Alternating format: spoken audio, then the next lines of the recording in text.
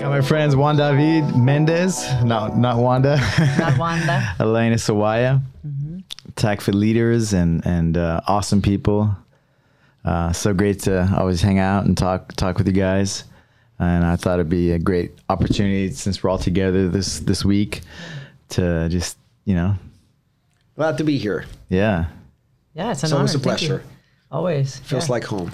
Yeah, it's been fun. I mean, it's fun to. I have never actually gotten to work with you and teach with you and learn from you. And the last 2 days have been exceptional. It's been really fun. Same. You were talking about your day to day, and so we're talking about you have 2 degrees. I'm a dietitian. I'm a registered dietitian and also an exercise physiologist. So we were just sharing like what our day-to-day life looks like, and I was just telling Elena that my life's basically divided. Like I'm either working as a full-time dietitian 2 days of the week, trying to help people achieve better health through nutrition and nutrition habits. And the other half of my life, so the other 3 days of the week, is same goal, trying to help people achieve better health, but through exercise and movement habits. So that's pretty much me. And also, Exercise. it sounds like you've created the perfect life for your skill sets and your passions. It's pretty awesome. Don't know if for my skill set, because people have told me, oh, you should have been an astronaut. You should have been like whatever. I like what I do. I study what I like. Like at first, it seems like I come from a medical family. Like my father is a doctor, and people like in Panama, there aren't many options, or there weren't many options, because you have more options now. But back in the day, before like mass media and internet and everything, it was like you graduate from high school and you have 2 options. Well, not 2 options, a couple of options. You can be a doctor, like top of the class, usually go to med school. You can be a lawyer, if that's your thing, if you're connected. You can be an architect, or you can be an engineer, if you're good with numbers. So my options were, I don't like politics, so lawyer or law school wasn't for me. Architecture, I like to get my sleep, so school's pretty sleep deprivation in architecture school. So it was like between engineering and med school. I did all the prerequisites for med school, and when I had to do the entrance exam for med school in Panama, I was like, I'm not going. This isn't for me. Like, you have to study so much content, and the only thing I care about is sports. Like, because I was thinking about being like going into or to be an orthopedic physician, to be able to work with athletes. That was like my thought process.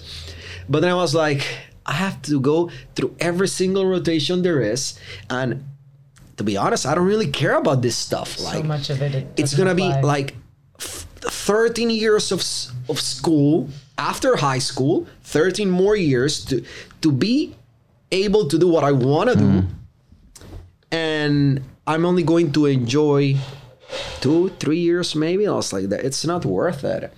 So I didn't go to take the exam. It was my birthday.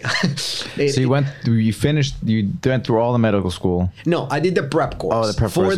For the I see, for the entrance test. Gotcha. And then the test, like only like the top percentile of that test gets into med school. Gotcha. There's also like private med schools. Everyone enters. You don't have to pay, but like the best med school. You decided to go a different path before you took the test. I did the process, and the day I had to go take the test, I decided not to. So that was like, okay, now I'm back where I started. What am I going to do? So I started an engineer path. I was like, I'm good with numbers; they make sense in my head. So that I did 1 year of different engineers. I kept swapping from one engineering to another one. I switched majors 7 times before I finally graduated from nutrition school and exercise physiology school. Like those were my 6th and 7th majors Wow. that I went from. Very decisive. Yeah, I was like, I don't like this, switch. I don't like this, switch. I don't like this. And I kept going back and forth, back and forth. But along the line, I was getting a pretty clear idea of what I enjoy doing every day. It's like, I still want to work with athletes. I still want to work with movement. I love to exercise. I like the idea of being healthy. I like the idea of helping people become healthier. So I still wanted to go somewhere around that line. So I found this program called sports medicine. But I was like, yeah, but I don't want to be an MD. But I said, no, it's not med school. It's not medical school. It's specific to sports. And that was in the United States. So I was like, okay, let's see what I need to do to be able to go to the United States and take that sports medicine. Now it's changed. Now it's called athletic training. So some people might just know it as a athletic training school. So that's what I started doing. I was working towards an athletic training school in the United States course.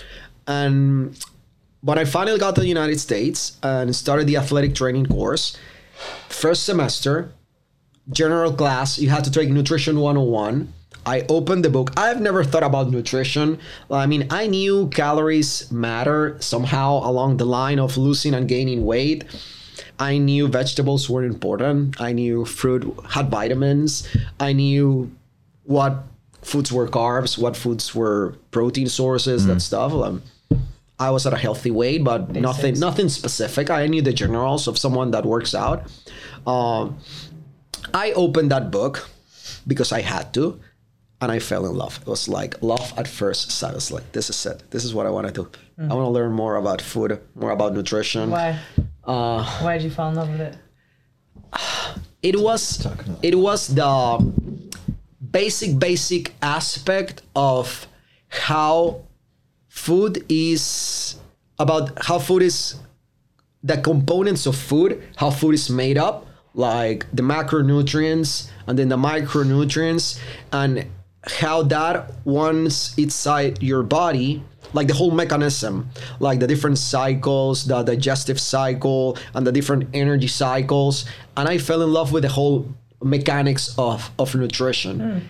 We were talking about diabetes and somebody diabetic. Yes. Could you repeat what you guys? I was asking Juan David what he worked with in terms of his dietetics, and he was saying he works at the hospital and mostly with it sounded like the majority of your clientele were bariatric, diabetic, recovering from disease. And so I was curious, what that looks like and what patterns you've seen in the nutrition plans that you've prescribed for your clients to improve their health. Yeah, I'm a clinical dietitian, but I also specialize in weight management, in weight control. So the bulk of my patients or clients is people with metabolic diseases, be it secondary to obesity, so bariatric population, and all the comorbidities, hypertension, cardiac diseases, hyperlipidemia.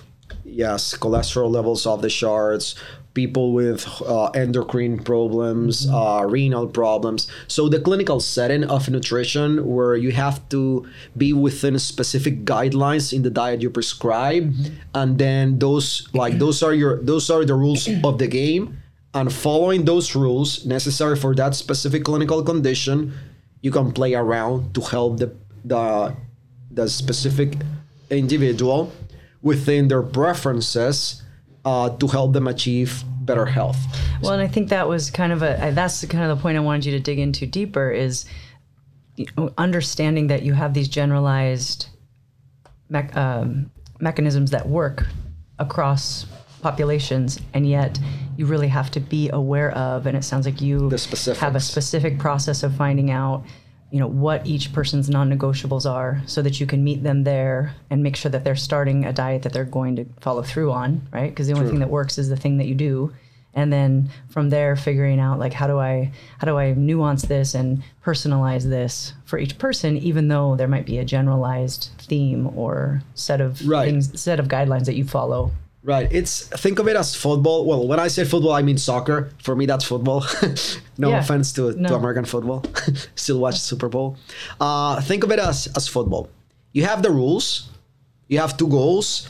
And what's the end goal? You score a goal in the opponent's goal thingy. What's the other rule? You can only use parts of your body that are not your hands. So those are the rules. You have 11 players. Play. That's it. Those are the rules. I want to score a goal. I can use my feet. I can use my chest. I can use my head. I can use my shoulders. I cannot hit the opponent. I can only hit the ball. And I have 11 players available to me. So those are the set rules. What's the end goal? Yes. It's picking up when you hit the table. Sorry. Okay. I'm very expressive with my hands.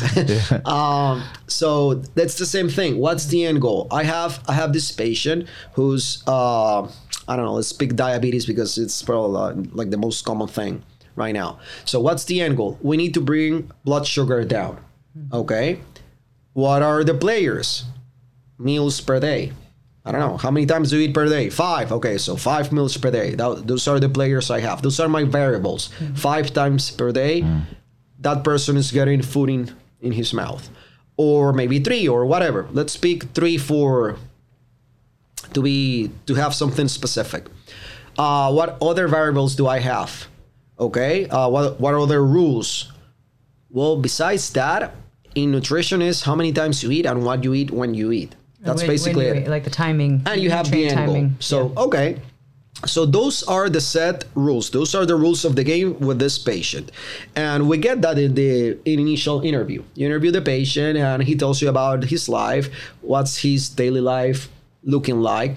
I was like, okay, so this is you, basically. Everything we go through in the interview. This is you, and you are the result of doing these things every day of your life.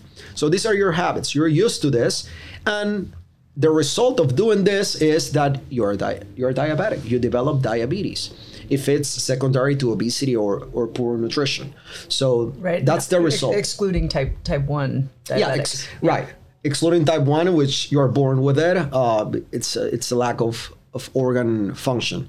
So those are the rules of the game. Okay. Awesome. What are the non-negotiables? So maybe that person tells me that every Sunday or every morning he likes to watch football. And every time he watches football, he drinks 5 beers. And that is non-negotiable because that's quality of life for him. Obviously, that's not good for his physical health, but it's good for his emotional health because for him, that's a big pleasure. So that is non-negotiable. Fridays, I always go to dinner with my wife. So that is also non-negotiable. And we usually order a bottle of wine and she has 2 drinks and I have 3. So 3 glasses of wine on Friday, 5 beers on Sunday. Okay, those are 2 big non-negotiables. So those are setting up more restrictions, putting more rules into the game. So I need to abide myself by those new rules. So the game's getting more and more specific. Now, once we've narrowed it down to the point where there are any additional restrictions in the recipe, that's where I can be creative. Because once that is covered, the person is happy because those are his rules. It's sustainable. Yes. So as long as I follow his rules, he's willing to abide by my rules.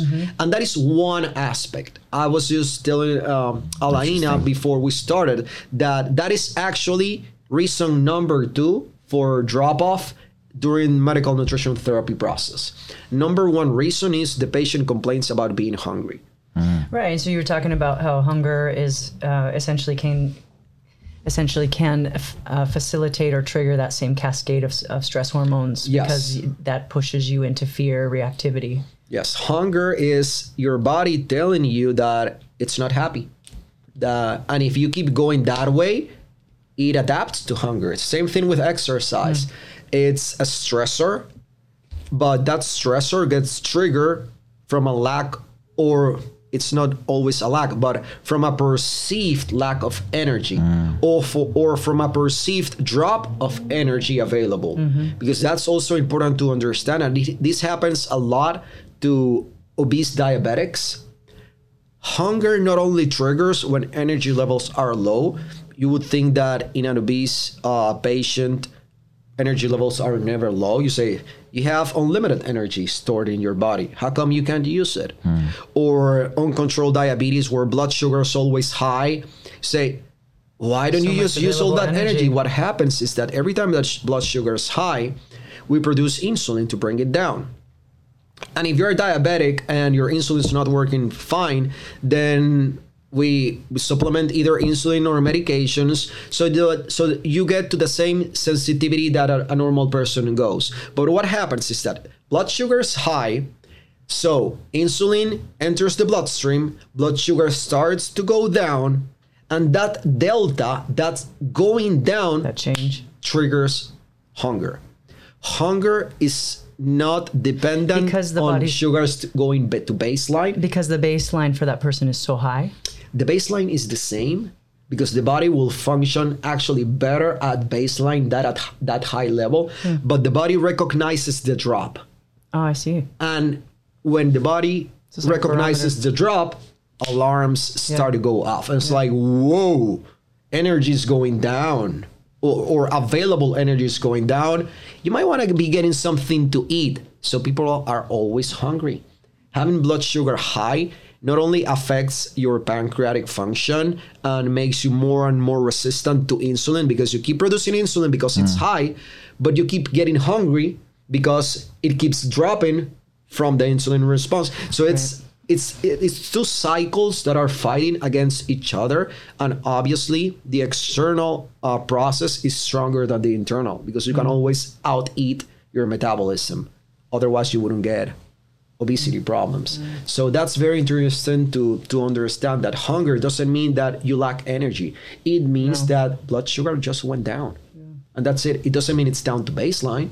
It could be, but that's usually not the case. It's usually just it went down. So that's when the insulin essentially is the key. When you have blood sugar, when you have your body creates available energy, blood sugar, then when your pancreas releases insulin, that is the key.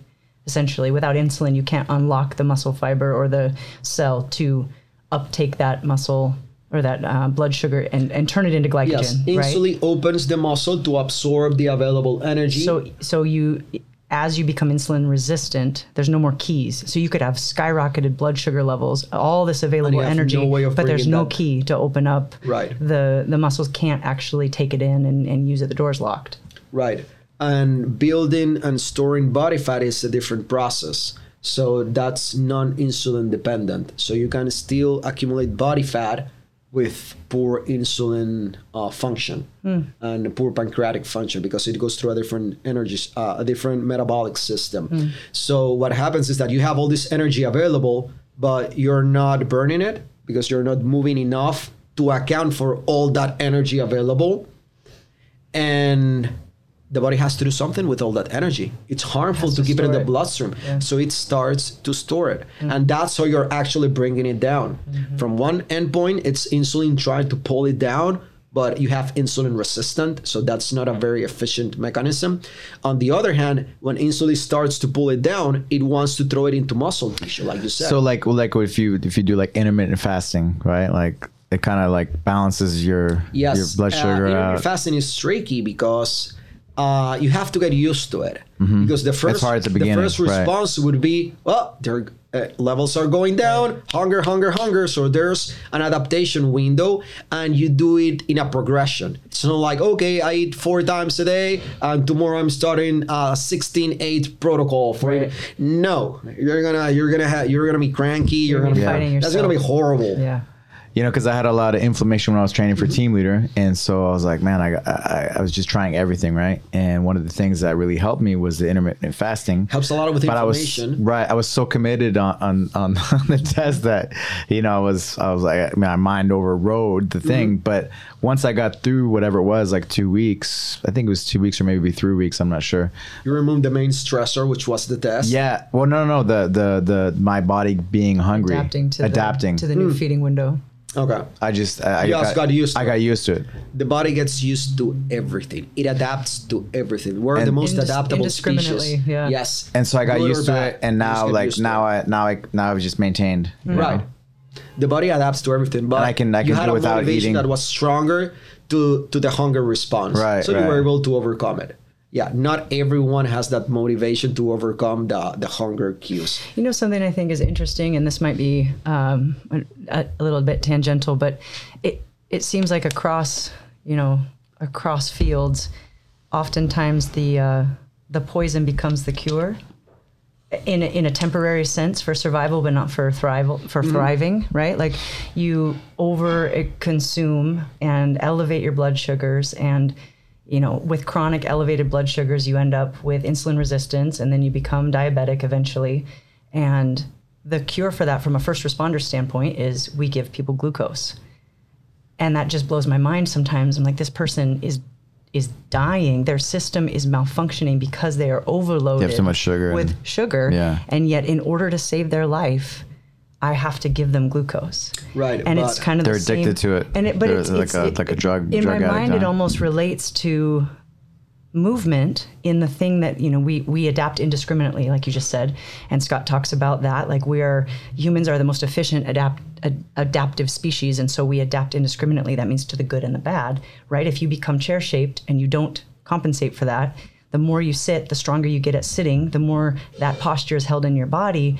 And now you go to move in the ways that would help unlock that. But if you're all tight and bound up hurts, but you go back into the sitting position, it's like, okay. So you go back to sitting. The pain stopped. Even though that's the toxin, right? Like that's the thing that is slowly killing you and slowly taking away your mobility, which is going to accelerate the aging process. You need to move. You need to move underneath pain and in small micro doses. And yet, like, that's the thing people go back to is like, oh, but it feels better to sit. That's why it's a vicious cycle. So I would, because Scott in his little primal eating gift or whatever, he talks about tea. So I would drink teas and that helped me. And then I would do little movement. I would do little flows, little movements.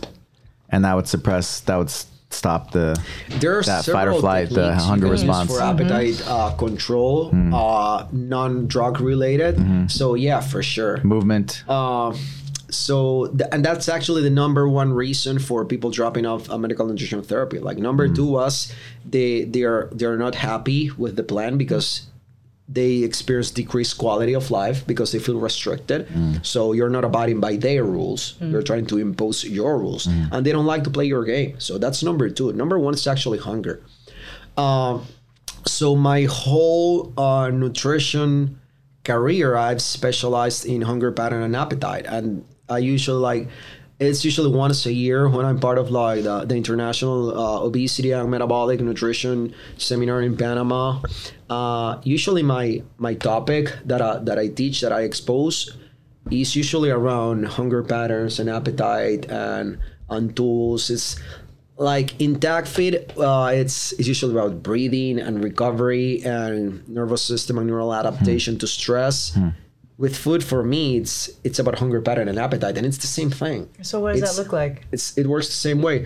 The thing is, there are universals, and this is where we were talking when we started the podcast. It's like there are universals as far as hunger patterns, and these apply to everyone. Those are universals in the way we're set up to nourish ourselves and how we respond when we lack one of those elements. And then there's also the specifics.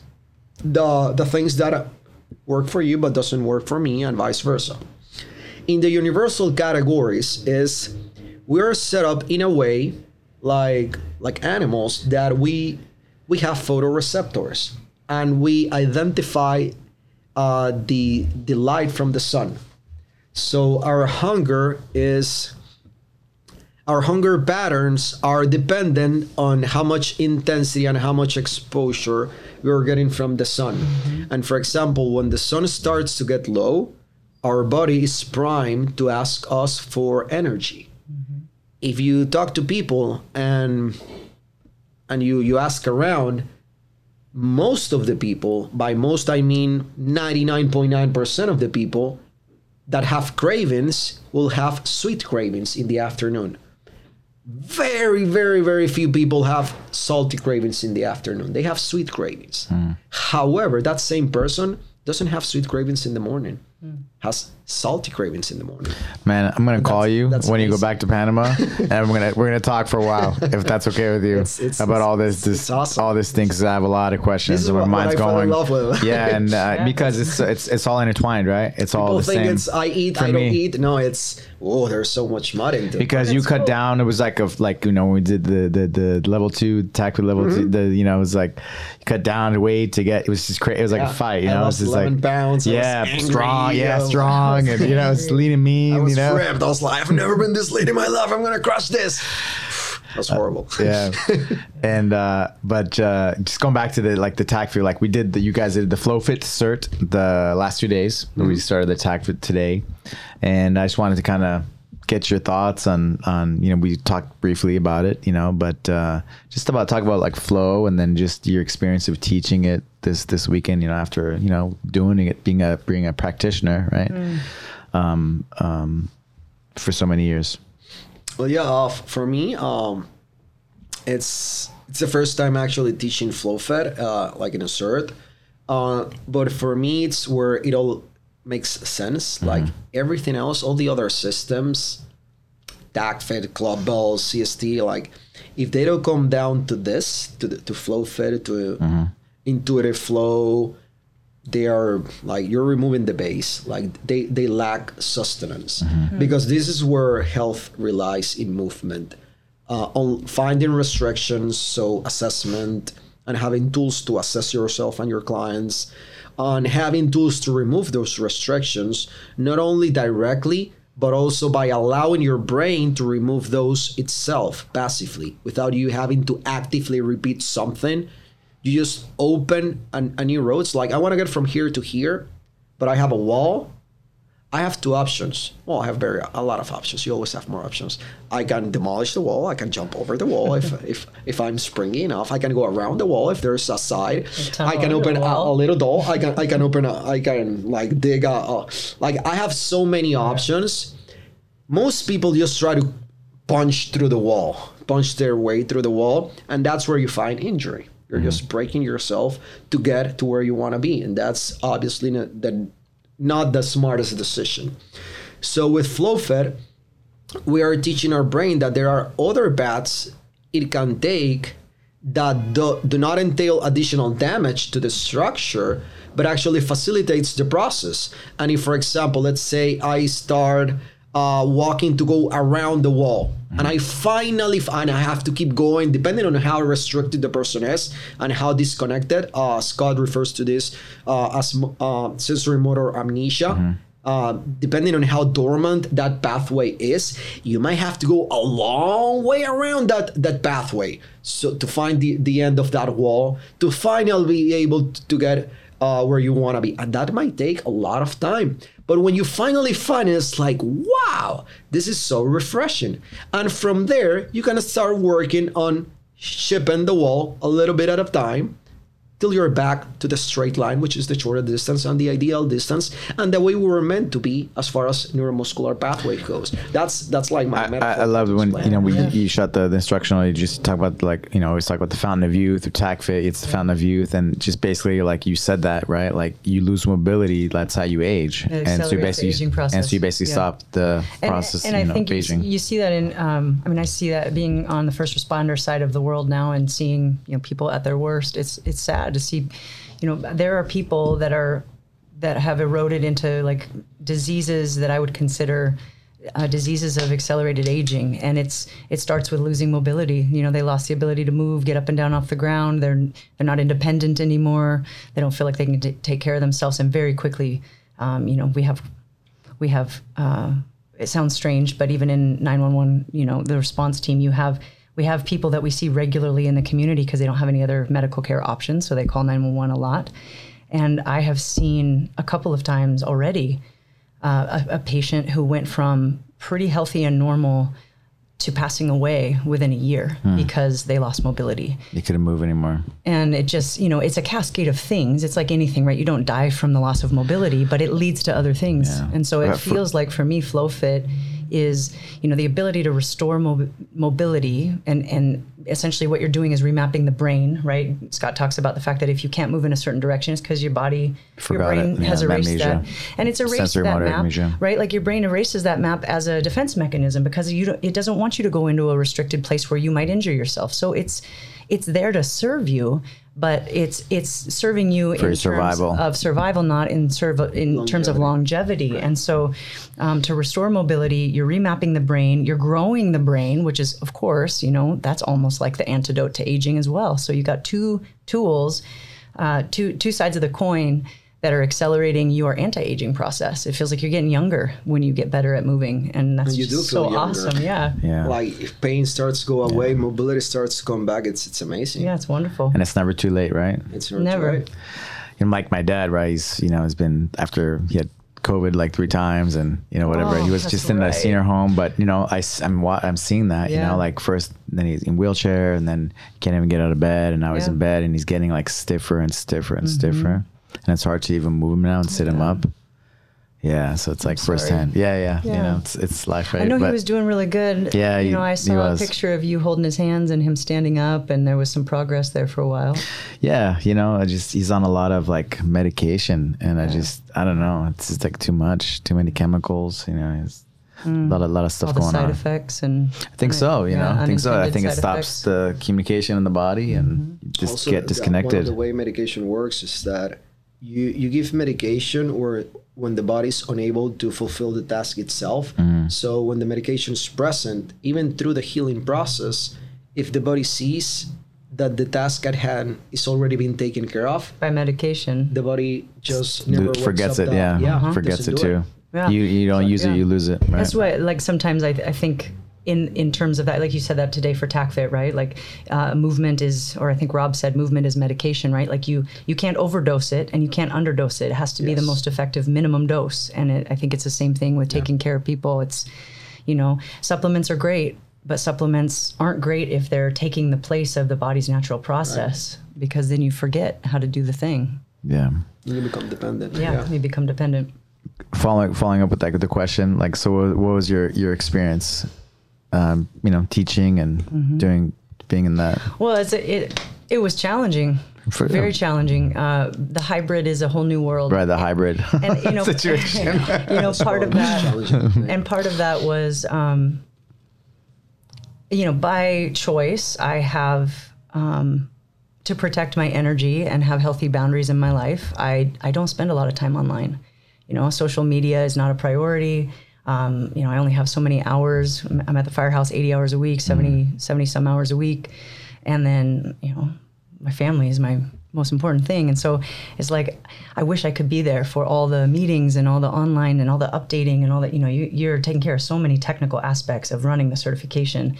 And by design, I've kind of pulled back from being available in that kind of global capacity online.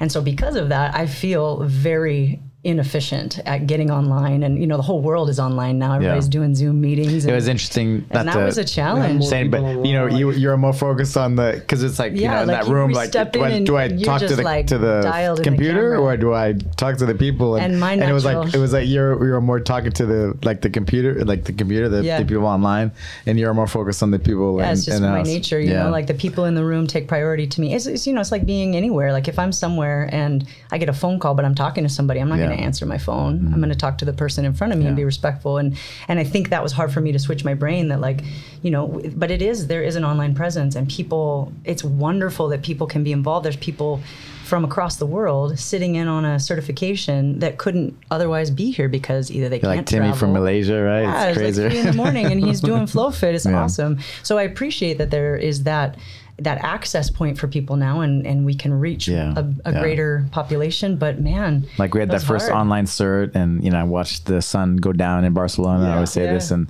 saw the sun come up at the same time. Cool. in New Zealand. In some people's houses, all at the same time. Because one person's getting darker in some of the sections, getting brighter in other places. Yeah, it's just a different reality in a way. Yeah, it is. But I think it was super fun. I learned a lot. I mean, it's funny. I was telling one of the participants that even though I'm not doing the certification as a participant, right, or even TACFIT, it still feels like every time I come and participate in something like this and share and try to do it better every time, it's almost like the team leader test all over again. It's like, man, there's so many ups and downs of how I feel inside, and I feel like I really nailed that, and that came out just the way I wanted it to. And this one, man, I could have done that better, and now I know. But you can't dwell on it, and so it's just a roller coaster of feeling like it is a huge process for the instructors to really deliver that well. Both you guys are awesome. I'm a fan. Both you guys, like, it was amazing, and then just we're talking to you right now, but you stayed afterwards and you were working with Taylor and with Chris and for like hours, right? But just like immersed into like helping people. Oh yeah. And so Juan David too, spent making sure after the cert, right? Like as well, it's just it's so amazing. Well, and I think that's why the online piece is hard for me, because that personal connection it's new, right? It's new, and it's hard to connect like that through the screen. But hopefully people who are online get an experience that is positive, and that'll motivate them to come be here in person. It's be part of the community. It's a learning experience for I was telling you guys, Alphonse, right, from Saudi Arabia, he's been, following the system, and he never had the opportunity to come in and do do a cert, and he was able to do it during the pandemic. So rad. We just said it at the beginning, we're the most adaptable species. It's fantastic, We're adapting to a hybrid world when you have people online, if you resist what's happening in the world around you, you stop progress. Yeah, right. So you just need to adapt, keep it was improving. super fun though. I had a blast. This is a learning experience, for all of us. And next time we'll do it better, hopefully, and next time even better, and I think it was a good balance. Always better. I mean, I felt like there was a good balance of we have different approaches to things, different personality types. You're very, very cerebral and educated, and I'm a nerd. But you're a researcher, right? And so I learned a lot working with you and seeing how you do your thing, and that was super cool. And then I just do my best, give what's real for my experience with FlowFit is that it just unlocks your human potential. So. That's what I try to teach. That's what I shared with Juan David last night, years ago, you went to Atlanta and you took a picture of the Steve Barnes that he wrote some of the Star Wars books, right? Yeah. Of that part where he gave a shout out to Scott Sonnen, how the Force. It unlocks your human potential, unlocks the Force. It's like the Jedi training. This is the true Jedi training. Closest to Jedi training that, and it is true. And so he's like, oh, and the blue is like, oh God. I'm one with the Force with me. I'm one with the Force with me. Totally. It is true. I appreciate you guys. You guys are busy and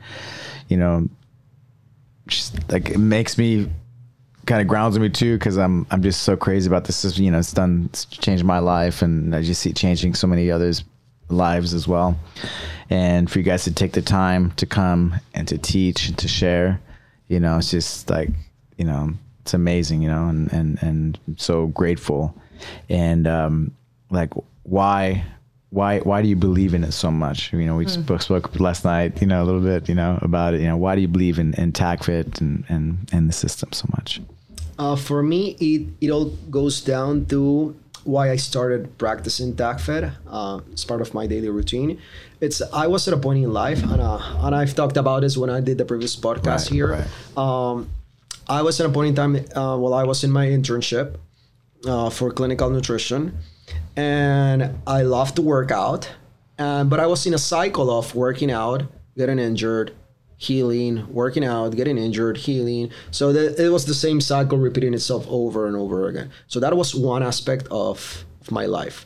The other aspect was that being a researcher in exercise physiology, instead of a personal trainer, for example, I had a lot of knowledge and no way to apply it, like no way to actually use it. Yeah, I can teach exercises, I can program workout routines, but that wasn't good enough for me. And what was the proof? The vicious cycle of training, getting injured eventually, having to take some time off working out. So I wasn't satisfied with my options available, basically, in the industry. And I was looking for options. And one I just came across, dwelling between the calisthenics world. Like spy music Yeah, with Scott Sonnen, the spy the beanie. music, the beanie hat, the weird eye looking to the side, guns in the back, like the train, and like everything was weird about it, but it was fun. And But this what he was guy saying, right? starts talking about exercise and stress management within the exercise itself and recovery from high intensity and all this stuff. And I was like, this sounds interesting. Like, I've never heard this before. I'm going to give it a shot. And the more and more I delve into it every day, I started experiencing things. And the more I read about it and learned from it, I was like, this is the bridge between everything I have in my head and the people. Like, I finally found a way where I can apply everything I know, not in the conventional way it's been applied in the exercise physiology world.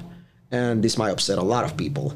But actually on an effective way for performance, yes, because in the XFIS world, number one goal is performance. No matter what they tell you, the goal is not health. The goal is performance and physique. And performance always comes at the detriment of your long-term health. It shouldn't, but it does. But it does. Yes. Right? Like, you train for performance, you're training to perform a specific event. And then you have to take time off. You always are going to need to recover from that. An athlete always has to take time off after competition.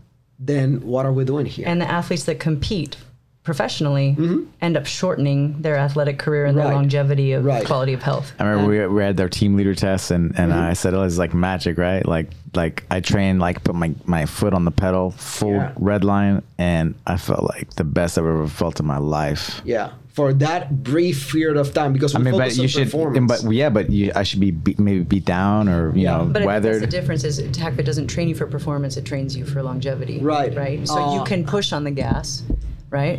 You can floor it and still feel good and perform, but you're not training with those same mistakes. And that was being my experience with the system. Yeah. More and more, I was able to push on the gas, to be stronger, faster, more efficient. But every time I felt better. Yeah. And 2 months into the program, I was like, I've never felt this good in my life. And to me, that outside is that noise on that side. It's okay. and I'm touching the floor again, the table again.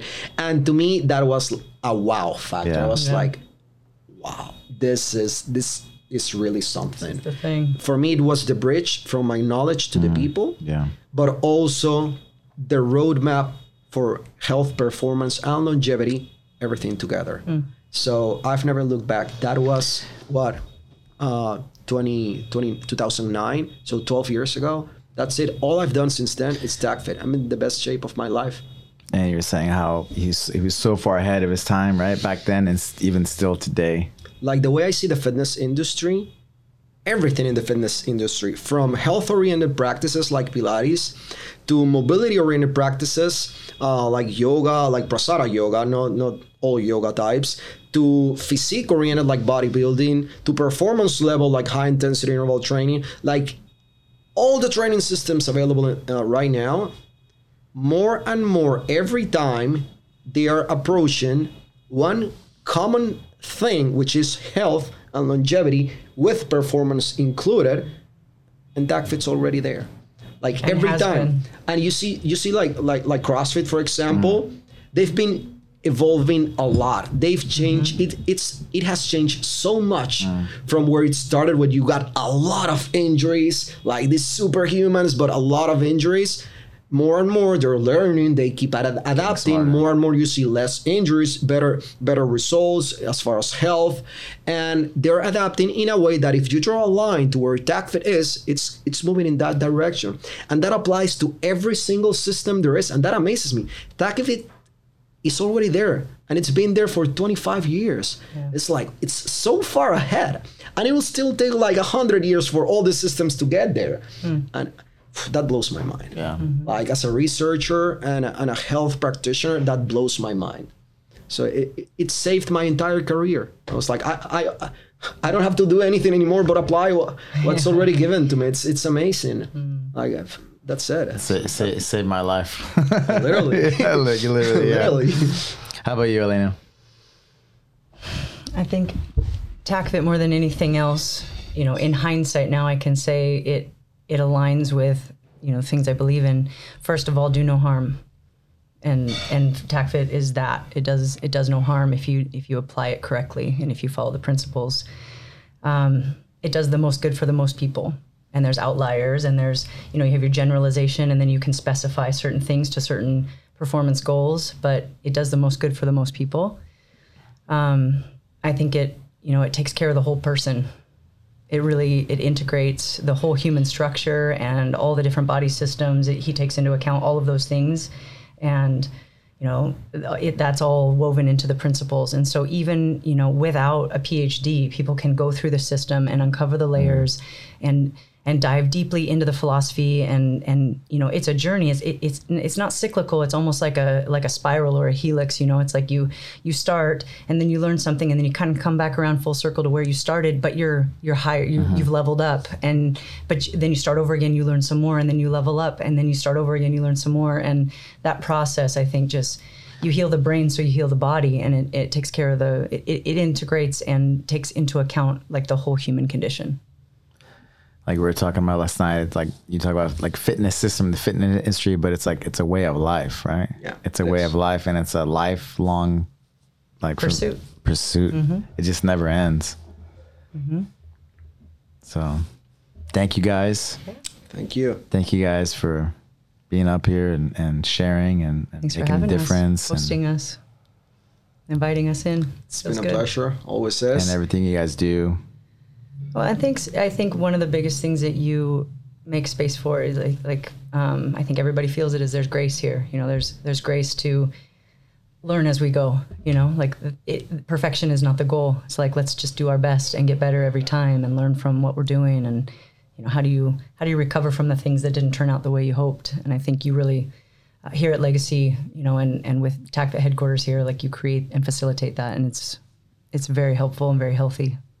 Thank you. Yeah. I mean, with the system, like you can't go wrong, right? You can't go wrong if the system, as long as you apply it. Yeah. Yeah. So you close your eyes and, throw the dart. Like people who don't want to know all the nuances, like they just come in and do the workouts, and it's great. Like we had class this morning, right? Yeah. It's already digested for you. But it's like this morning, like you were saying, I'm rambling, but it's like, the people who are in the room just to work out, they're getting the best workout, and they're getting a full holistic workout that's applying all the things, and they just don't know why they feel so good. It's already digested for you. You're still going to receive the full benefit of all the nutrients. But then if you want to know the why, like you can learn all the whys. It's also there for you. And awesome. for me, as I was recovering, I wanted to know the why. I had to know the why. And I traveled all over to. If I don't know the why, I don't trust it. But I wasn't able to comprehend things, and I don't know why I couldn't stop learning. Yeah. Like I had to know why. Yeah. And that's part of it, right? That's what happened to Scott. He needed to know the why of everything he was going through. Yep. And it all started with his lifelong story, right? career of finding the why. And I think scientifically he's trying to disprove things, right? He's not trying to prove himself right. Well, that's he's what trying to go through does. It and science disproves things. That's what I mean. You can't really prove something. You can only disprove things. You can only disprove. Okay, it doesn't work this way. That's it. All the best top guys, right? They're like, we think, but we don't know for sure, right? They're humble enough to say that. Is disprove things. That's it. Everything else is theory. It's an idea. It's a concept that still has validation, but you can only disprove things. That's it. Yeah, and everything in TACFIT has a purpose. It has a why behind it. And even if you don't know it, you can trust that it's there. And if the coaches are doing their jobs right, like they're doing things for a reason. Even the littlest things, right? Like the compensation from the move. Yeah. It has a why. Well, thank you guys for your knowledge. I learned so much the last these last 2.5 days now, right? And it's been amazing spending time with you guys. Always. Yeah. And look forward to going back downstairs and continuing. And yeah. Cool. The DAC Fit going on right now. Yeah. Yeah. Thank you for growing. Thank you guys for having us. Thank you. Pleasure like always.